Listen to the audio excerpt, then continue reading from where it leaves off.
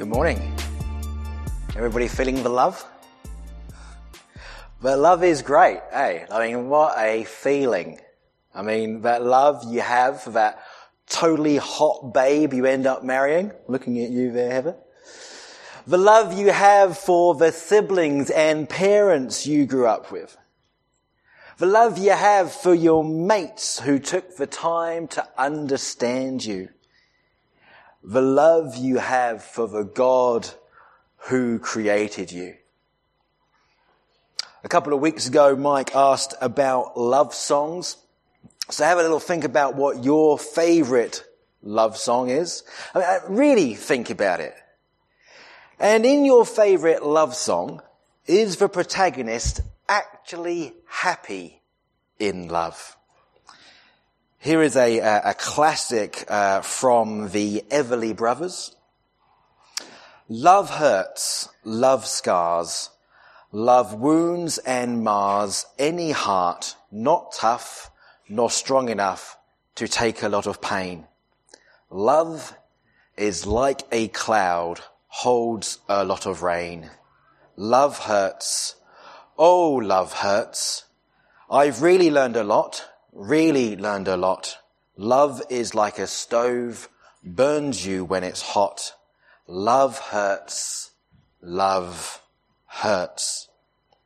You might not like the Everly Brothers, you might have no idea who they are. So how about Ed Sheeran? Loving can hurt. Loving can hurt sometimes. Or perhaps my favourite, Neil Diamond. When I needed sunshine, I got rain. You may know the Shrek version. Or Paloma Faith, only love can hurt like this. Or if you're an old rocker, how about some Def Leppard? Love is like a bomb. So have our modern day poets got it wrong? Have they not understood love? Is it not possible to find love in a secular song? Do we need to perhaps look at some Christian music to find songs about true love? I don't think so. I believe that secular music, secular poetry, if you will, is the cry of the world. It represents the thoughts, feelings and experiences of us all, but without the bubble of Christianity we sometimes operate under. It's raw, undiluted, unapologetic.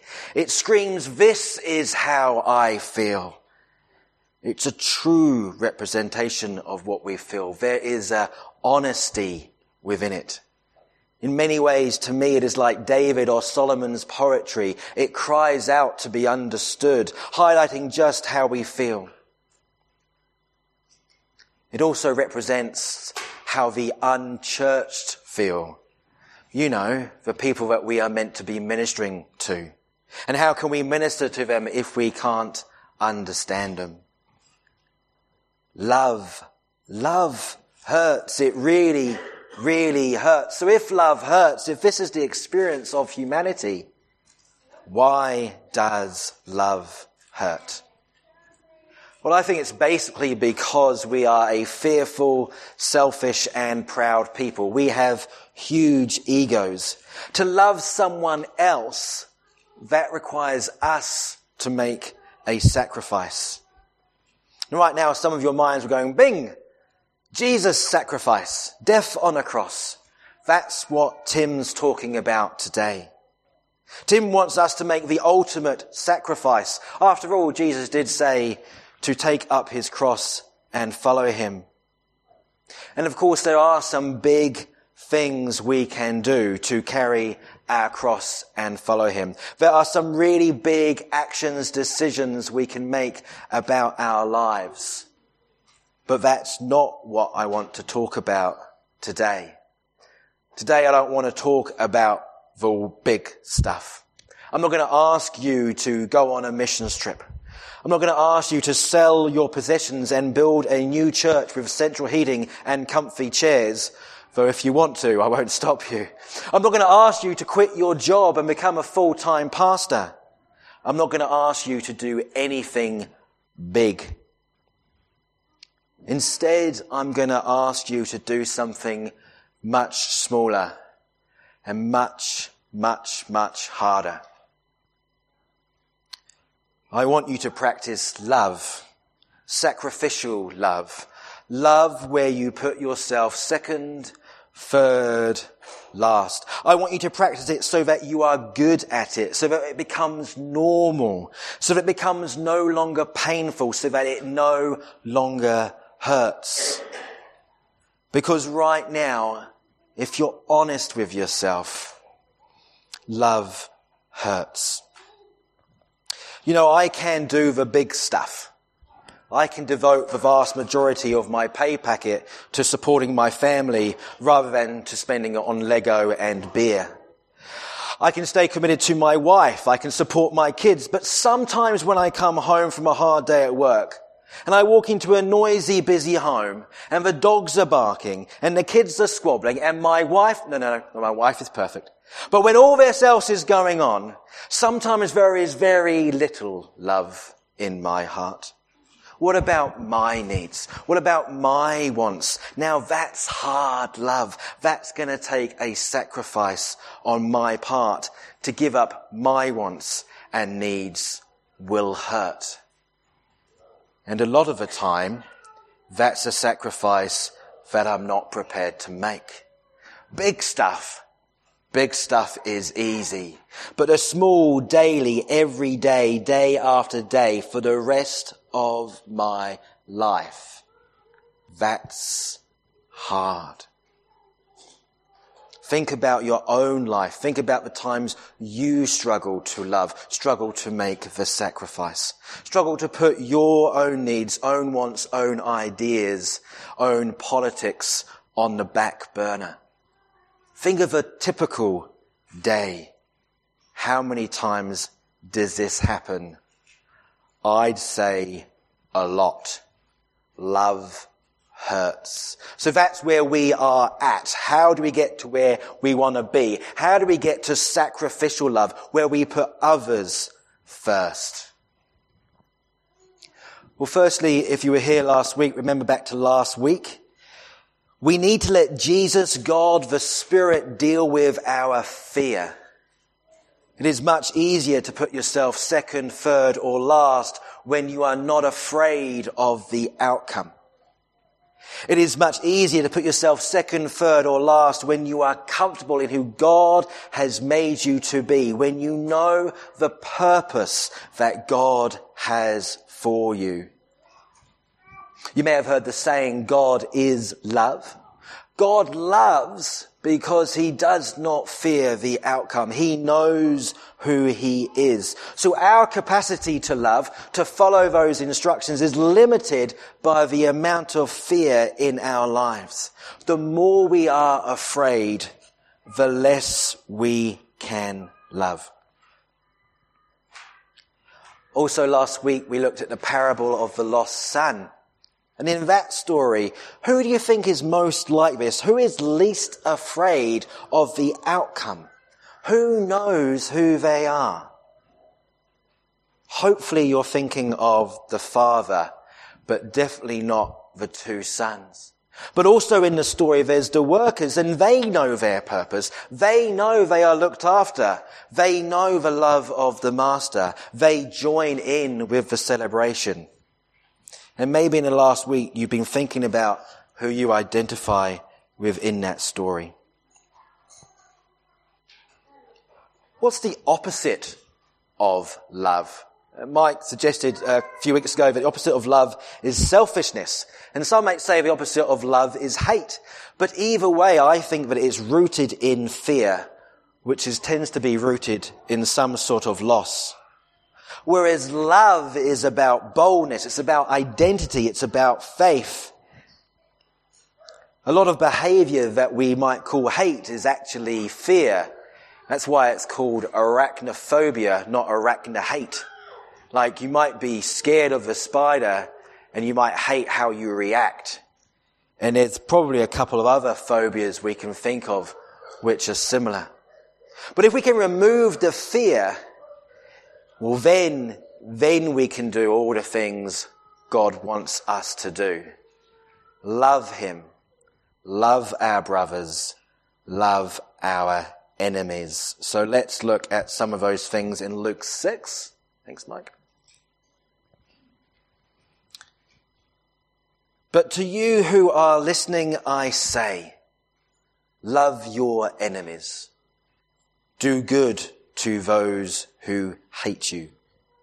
Bless those who curse you. Pray for those who mistreat you. If someone slaps you on one cheek, turn to them the other. If someone takes your coat, do not withhold your shirt. Give to everyone who asks you, and if anyone takes what belongs to you, do not demand it back. Do to others as you would have them do to you. That's going to be a sacrifice. I can think of people I would consider my enemies. Do good to them, allow them to slap me. I'd rather just try and love those that I like. I mean, that's hard enough. But if you love those who love you, what credit is that to you? Even sinners love those who love them. And if you do good to those who are good to you, what credit is that to you? Even sinners do that. And if you lend to those from whom you expect repayment, what credit is that to you? Even sinners lend to sinners, expecting to be repaid in full. But love your enemies, do good to them, and lend to them without expecting to get anything back. Then your reward will be great, and you will be children of the Most High, because he is kind to the ungrateful and wicked. Be merciful, just as your Father is merciful. Mercy, forgiveness. We want retribution. Oh, hold on a minute. We talked about forgiveness 3 weeks ago, sorry. But I'm reminded of the movie based on real life called The Cross and the Switchblade. Has anyone seen that movie? Cross and the Switchblade? Some? Wonderful. Well, in it, the pastor says, cut me up into 1,000,000 pieces, and each one will cry out that Jesus loves you. He's literally engaging with the enemy, people that want to kill him. But that's big. I want you to think about the small. So how about this story that may or may not be based on a true story? Your neighbour wants to tell you about their rhododendron collection at the same time as the All Blacks are playing. Your neighbour is now your enemy. How do you love in that moment? Or here's a story I heard just the other night. You're meeting your in-laws for the first time. You hate tomatoes and they serve you tomato soup. How do you react in that situation? Romans 12 says, love must be sincere. Hate what is evil. Cling to what is good. Be devoted to one another in love. Honor one another above yourselves. Never be lacking in zeal, but keep your spiritual fervor serving the Lord. Be joyful in hope, patient in affliction, faithful in prayer. Share with the Lord's people who are in need. Practice hospitality. Bless those who persecute you. Bless and do not curse. Rejoice with those who rejoice. Mourn with those who mourn. Live in harmony with one another. Do not be proud, but be willing to associate with people of low position. Do not be conceited. I mean, surely, if we just do what the Bible says, then that will be the right thing. Easy, right? Just follow the instructions. Just love people. But it's easier said than done. If only there was someone who could demonstrate this. Someone, anyone. Aha, you think, now he's going to talk about Jesus' death on the cross. Okay, so let's talk about Jesus for a minute. And yes, he did die on the cross for you and for me and a ton of other people. Yes, he did defeat sin and death. But today is not about the big stuff. It's about the little stuff. What would you find easier? Dying once, or day after day serving others, day after day putting others first? Love doesn't have to be big. It's about the daily. So Jesus, how does he demonstrate the little stuff? Well, he brings himself down to human level. He pulls in the nets. He serves his friends. He cares to help. He washes the feet. There's a song, Servant King. Anybody who was around in the 80s, 90s? Yeah, from heaven you came, helpless babe. This is our God, the servant king. He calls us now to follow him, to live our lives as a daily offering of worship to the servant king. So he washes the feet. And then at the Last Supper he says, this is my body broken for you. This is my blood poured out for you. And this of course points forward to the cross. But it also points back to the last 3 years. 3 years of sacrificing for his friends and for strangers. So when he then says, do this in memory of me, we have to ask ourselves, is he just saying do communion? Or is he saying do sacrifice? Do love? I'd like to point to some other people that I know, that don't happen to be the Son of God, but they have shown how to love in the little, how to sacrifice daily for someone else's sake, for my sake. And you may remember that last week I mentioned that when I was 15 years old, I ran away from home. To put it mildly, I was upset. I didn't feel loved, but I was. And once I was found by the authorities, I stayed with a family friend for a while. And I remember that my parents wanted to see me, and I refused them. The fact that they respected that, the fact that they stayed away, to me, looking back, now with my own children, that was a sacrifice. That was love. And I don't think I could do that. I think I'd put what I want first. I also want to point to another parent, not my parent, but someone I came to see as another mum. Another time I'd messed up. It's a bit of a theme in my younger days. But when another time I'd messed up, she welcomed me into her home. She gave me a place to stay. She loved me as her own. A small thing, she might have thought, letting her son's friend stay for a while. But trust me, small or not, that showed love. And if I spoke about all the times, all the little things that my wife does, all the little sacrifices and all the big ones too, I'd be speaking all day. But this is the point.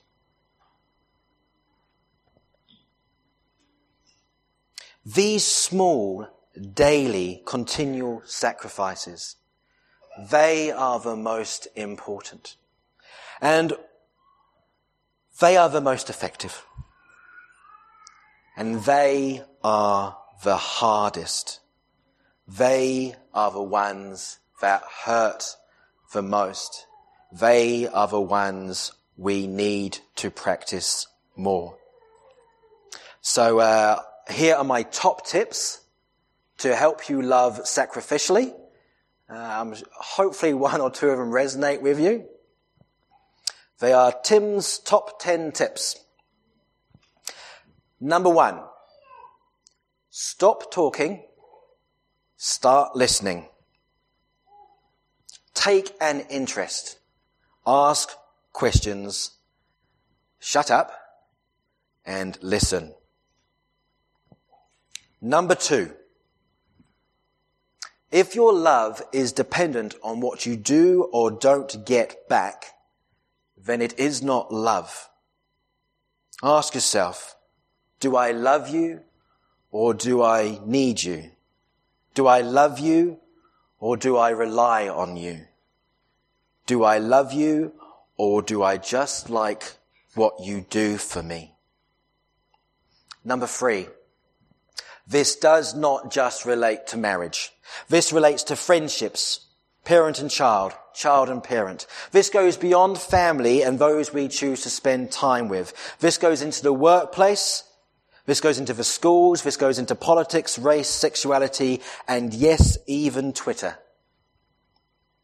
Number 4, and this is one that I hope we all remember.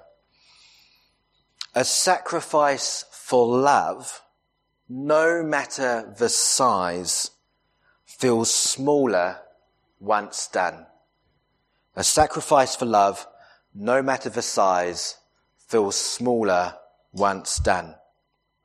Number 5, you can't make someone else sacrifice, especially someone you have power over. For instance, I have authority over my children. I can't choose to put them through suffering for others, but I should demonstrate it. Number 6, don't confuse love. Don't confuse love with convenience. Don't confuse love with dependence. Don't confuse love with liturgy or dogma or doctrine or tradition. Don't confuse love with judgment. Number 7, love is not about you. Number 8, love is absolutely about you. Number 9, there are different types of love, but they all require some sort of sacrifice. And number 10 comes from Romans chapter 12, verse 1. Therefore, I urge you, brothers, in view of God's mercy. God's mercy is his sacrifice of Jesus, Jesus paying the price. To offer yourselves as a living sacrifice. That is, love others. That is, to do the same as Jesus. Love others. Yes, there is big stuff. But let's get on with the small stuff. Holy and pleasing to God. Holy, know who you are in God. Live with the fear of the Lord, like Abraham. Know your purpose. Live without worry. This is your physical act of worship. Love is a physical act. It's something you do. It's more than a feeling. You want to worship God. This is how you do it. And we'll put those top 10 tips on the Facebook page.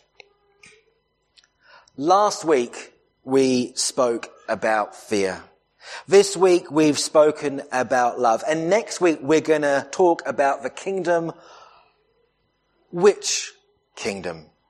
The kingdom of fear or the kingdom of love?